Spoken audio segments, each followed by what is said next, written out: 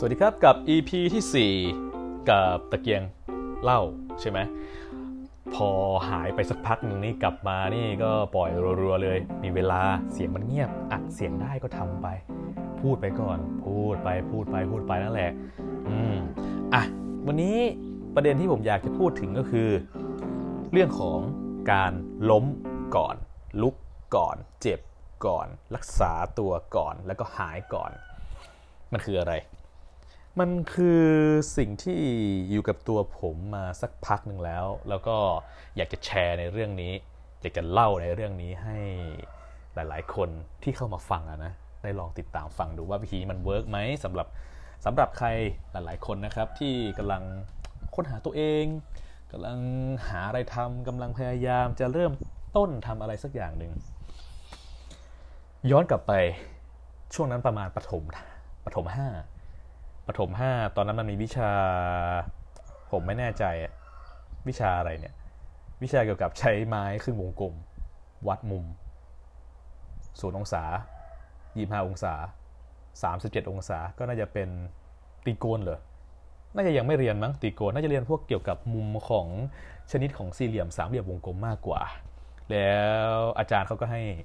ไม่ใช่เรียกอาจารย์สิคุณครูเขาก็ให้เราเนี่ยใช้ไม้บรรทัดขึ้นวงกลมเนี่ยในการวัดมุมฉากนู่นนี่นั่นแล้วผมเป็นคนที่ค่อนข้างจะเรียนหนังสือมีปัญหาไม่รู้เหมือนกันนะเพราะว่าการไม่ทันหรือว่าการที่คุณครูสอนไม่เข้าใจผมก็ไม่รู้เหมือนกันนะเพื่อนๆเนี่ยสามารถทำแบบฝึกหัดข้างๆผมเนี่ยได้ในขณะที่ผมเนี่ยติดปัญหาในการใช้ไม้บรรทัดครึ่งวงกลมมากคืองงว่ามันวัดยังไงงงว่าหามุมยังไงวะเฮ้ยไม่เข้าใจวะเฮ้ยโอ้โหแล้วเป็นไงอ่ะเด็กน้อยอ่ะเด็กเล็กๆคนนึงอะฮะเด็กประถม5อย่างเงี้ยประมาณเท่าไหร่11 ขวบป่ะเงียบทำไม่ได้ก็เงียบไม่กล้าถามไม่กล้าอะไรไม่กล้าแบบหลายๆอย่างแอบดูเพื่อนก็ไม่ให้ดูก็ไม่เข้าใจเหมือนกันมันหวงอะไรนักหนาวะจนกระทั่งเพื่อนมันตะโกนขึ้นมาว่าครูครับคนนี้ก็คือผมนี่แหละทำไม่เป็นสิ่งที่ผมถูกครูพูดจนผมจำถึงทุกวันนี้ก็คือแล้วเงียบอย่างนั้นอ่ะมันจะเป็นเหรอมันจะรู้เรื่องเหรอถ้าไม่มาลองไม่มาถามอ่ะเราก็แบบแต่ด้วยความเป็นเด็กน้อยอ่ะเนาะก็ต้องเดินตามไปหาแกที่หน้าห้องที่มันจะมีโต๊ะมุมติดประตูนะโต๊ะของครูพูดอย่างนี้เนี่ยทำให้ผมกลัวนะในตอนนั้นผมพูดตรงๆเลยแต่ครูสมัยก่อนนะผมก็ไม่รู้เหมือนกันแกก็เรียกผมไปว่ามันวัดแบบนี้มันใช้แบบนี้แล้วก็กึ่งสอนกึ่งด่ากึ่งสอนกึ่งด่าเราก็กลัวแต่อีกใจนึงเราก็เข้าใจขึ้นนะว่าโอเคมันวัดแบบนี้เหรอมันวัดแบบนี้เหรอโอเคจากนั้นมาผมก็เป็นแล้วเราก็ทำเป็นแล้วมันก็ทำให้ตกผลึกบางอย่างหนึ่งว่าเฮ้ยเรื่องบางเรื่องอะถ้าเราไม่ถามหรือเราไม่ลองหรือเราไม่เจ็บหรือเราไม่อะไรก่อนเนี่ยมันไม่รู้นะที่เขาเลยบอกว่าเจ็บแล้วจำอะประมาณนั้นจนมันทำให้ชีวิตผมค่อนข้างจะเปลี่ยนไปในตรงนั้นก็คือมีมุมมองที่เปลี่ยนไปเราไม่กลัวที่จะตั้งคำถามกับคนที่รู้แต่ทีนี้มันจะแยกประเด็นนะว่าคนไหนถามได้คนไหนถามไม่ได้บางคนถามได้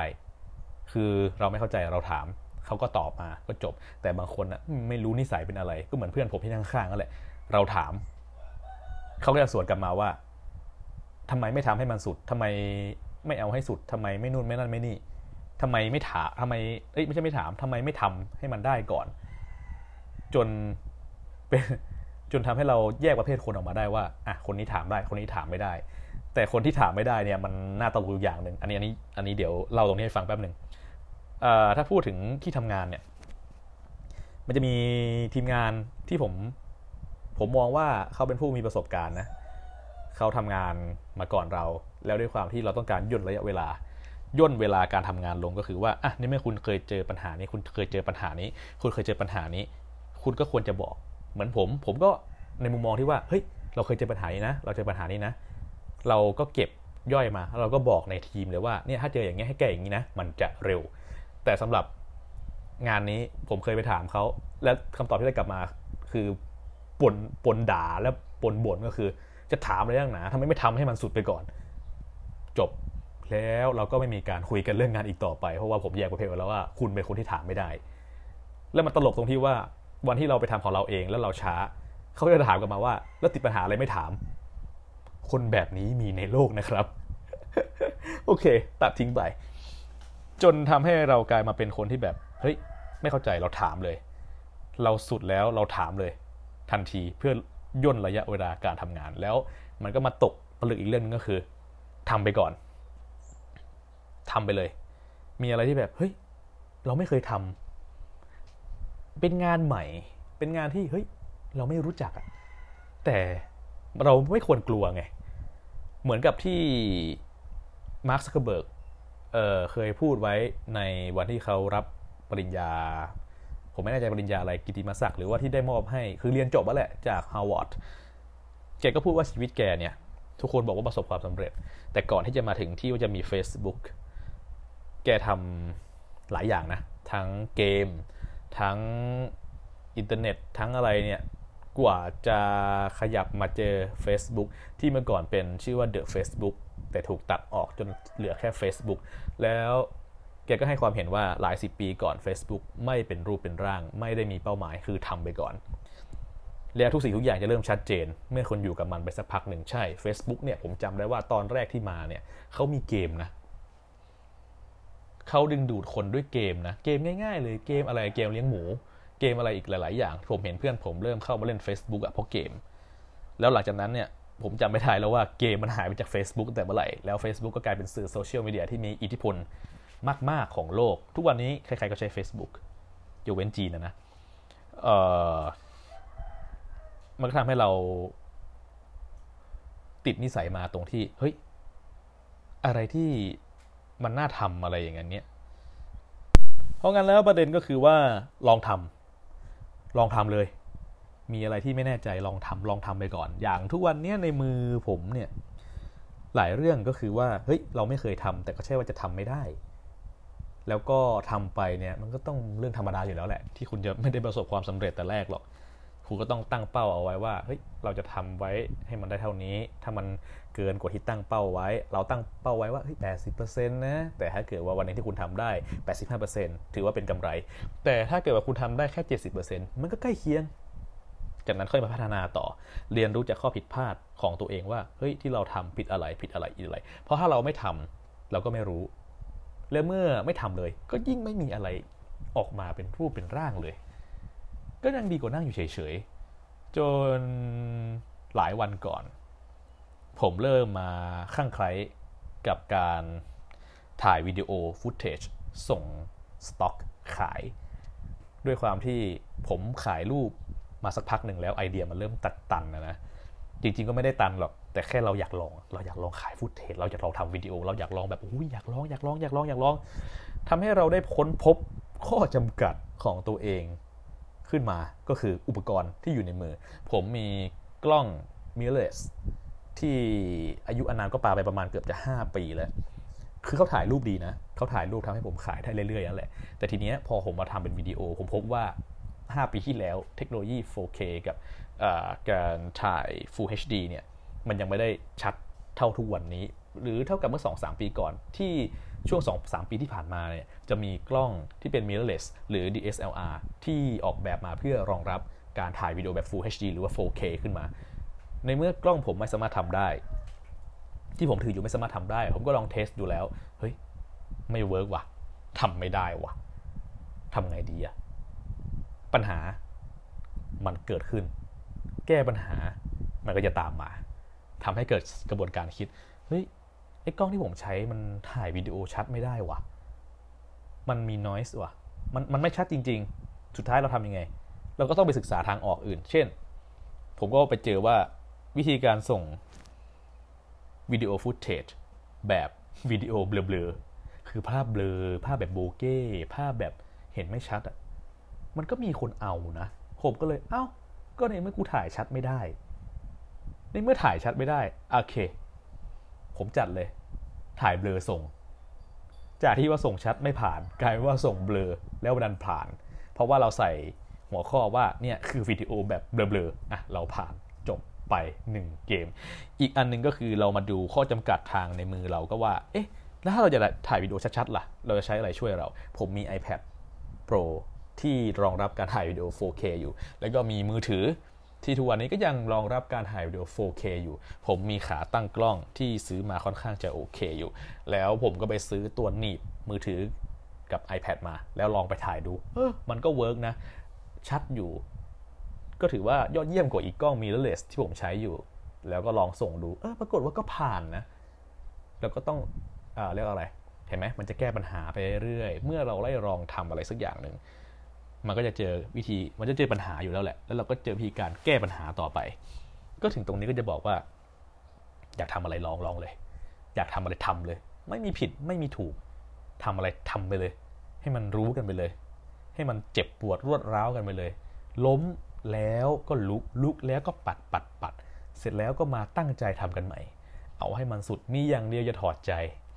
ถ้าคุณคิดว่ามันใช่เนี่ยคุณอย่าถอดใจถ้าคิดว่าคุณลงทุนลงแรงไปกันมาแล้วมันถูกต้องเนี่ยคุณไม่ต้องถอดใจแต่ถ้าเกิดว่าคุณคิดว่าที่คุณทำอยู่เฮ้ยมันไม่ใช่เว้ยที่ทำมาเฮ้ยมันเริ่มไม่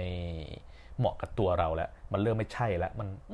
ผมว่าอย่างนั้นอย่างนี้นะผมว่าที่ลองทำดูมันไม่น่าเวิร์กไม่คุ้มกับการทำของเราก็แค่เปลี่ยนนะเปลี่ยนไปทำอย่างอื่นเปลี่ยนขยับไปทำอย่างอื่นแทนที่มันอาจจะเหมาะกับตัวเราก็ได้ดีกว่ามาเสียเวลาอยู่ตรงนี้แล้วยังไม่ได้อะไรสักทีก็คือเป็นการรู้ตัวเองนั่นแหละว่าเฮ้ยอันนี้ไม่เหมาะกับเราละเราควรจะต้องเปลี่ยนไปทำอย่างอื่นละอย่างหลายปีก่อนผมพยายามจะลองทำผักปลูกผักในรางน้ำผมพยายามจะลองปลูกผักในรางน้ำซึ่งเฮ้ยตอนแรกมันโตนะมันโตจริงมันเริ่มเป็นแบบเฮ้ยเป็นใบเป็นอะไรเนี่ยสุดท้ายมาตายผมไม่ได้อยู่ดูตายแล้วก็ต้องมานั่งวิเคราะห์ว่าเฮ้ยทำไมผักเรามันตายทำไมใบมันเหลืองทำไมมันรากเน่าทำไมมันนู่นนี่นั่นเมื่อเราวิเคราะห์ดูแล้วเนี่ยเราก็พบว่าปัจจัยหลักๆที่ทำให้ผมปลูกผักไฮโดรโปรนิกส์ไม่สำเร็จเกิดจากผมไม่มีเวลาดูเขาจริงๆผมมีเวลาว่างไม่เท่าไหร่แล้วผมก็ต้องไปทำงานอื่นด้วยข้อจำกัดผมจะฝากให้ที่บ้านดูแลมันเขาก็มีงานทุกคนนั่นแหละมันก็เลยเป็นที่มาว่าเฮ้ยผมว่าตรงนี้ไม่เหมาะกับเราละเราก็เลยล้มเลิกโครงการไปแต่ในอนาคตยังคิดอยู่ว่าถ้าไม่สามารถปลูกกระรางน้ำได้ผมก็จะไปขยับไปปลูกกับดินจริงๆไปทำกับปลูกกับดินน่าจะดูแลง่ายกว่าอันนี้ก็เป็นความคิดที่แบบว่าเราเจอปัญหาเราจะแก้ปัญหายังไงครับอีกทางหนึ่งนะอีกเรื่องหนึ่งที่เคยเจออยู่ก็ต้องลองทำไปเรื่อยๆแล้วแหละแล้วเราอย่างที่ผมบอกแหละเนี่ยเหมือนพูดวนกลับมาละคุณต้องลงมือทำลงไปทำแล้วคุณจะเจอคุณจะเห็นก็คุณจะเห็นปัญหาว่าคุณจะแก้ปัญหาตรงนี้ยังไงแล้วคุณจะอยู่กับมันยังไงอย่างในแล้วมันจะเป็นทักษะติดตัวคุณนะอย่างในสมัยเด็กนี่ถ้าพูดถึงเรื่องการมันมีอยู่วันหนึ่งประมาณปีที่แล้วมั้งตอนผมทำงานแล้วทีมงานเขาต้องการไม้ที่จะเอาไปงัดของให้ไปหาแผ่นไม้มาเท่าที่หาได้เพื่อมารองรับซัพพอร์ตก็คือไปรองรับไอ้ตัวอุปกรณ์ที่จะหกลงมาอะไรประมาณนี้มันหนักอยู่เหมือนกันแหละแล้วเขาก็ต้องการแผ่นไม้แต่แผ่นไม้มันยาวเกินไปเขาต้องการแผ่นไม้ที่สั้นกว่านี้ผมก็บอกเดี๋ยวผมจัดการให้ผมใช้เวลาไม่นานนะในการเลื่อยไม้เสร็จทุกคนมองหน้ากันหมดว่าเฮ้ยทำไมเลื่อยไม้เร็วจังเลื่อยไม้เร็วมากผมก็บอกว่าตอนเด็กๆผมเคยเลื่อยไม้ผมเคยทำไม้ตรงนี้แล้วผมรู้มุมจนผมสามารถเดินไปบอกน้องๆว่าเนี่ยวิธีการเลื่อยไม้ที่ถูกต้องต้องทำแบบนี้นะครับเนี่ยทุกอย่างก็จบเราสามารถพัฒนาทีมงานเราได้ว่าให้อย่างที่บอกแหละเรารู้อะไรเรามีทักษะอะไรก็บอกเขาไปเถอะอย่าไปกักเลยไม่รู้เป็นอะไรเราคนเราโรคจิตมากเลยรู้อะไรแล้วไม่ค่อยบอกทั้งที่บอกไปเถอะมันก็จบช่วยๆกันไปจริงไหมกลับมาที่ตรงไหนกลับมาที่ก็ไม่น่ามีอะไรแหละมันก็เป็นเรื่องที่ว่าคุณควรจะ ลงมือทำไปเลยอะไรที่ไม่แน่ใจอะไรที่อยากจะเริ่มคิดไว้แล้ววางแผนให้แน่นอนหลวมๆแล้วก็ลงมือทำไปเลยพอลงมือทำไปแล้วเนี่ยเดี๋ยวมันจะบอกเราเองแหละคุณผิดตรงไหนคุณพลาดตรงไหน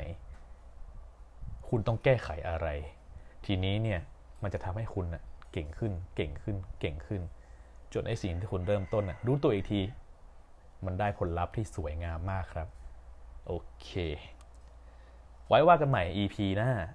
มีอะไรเดี๋ยวจะมาบอกให้ฟัง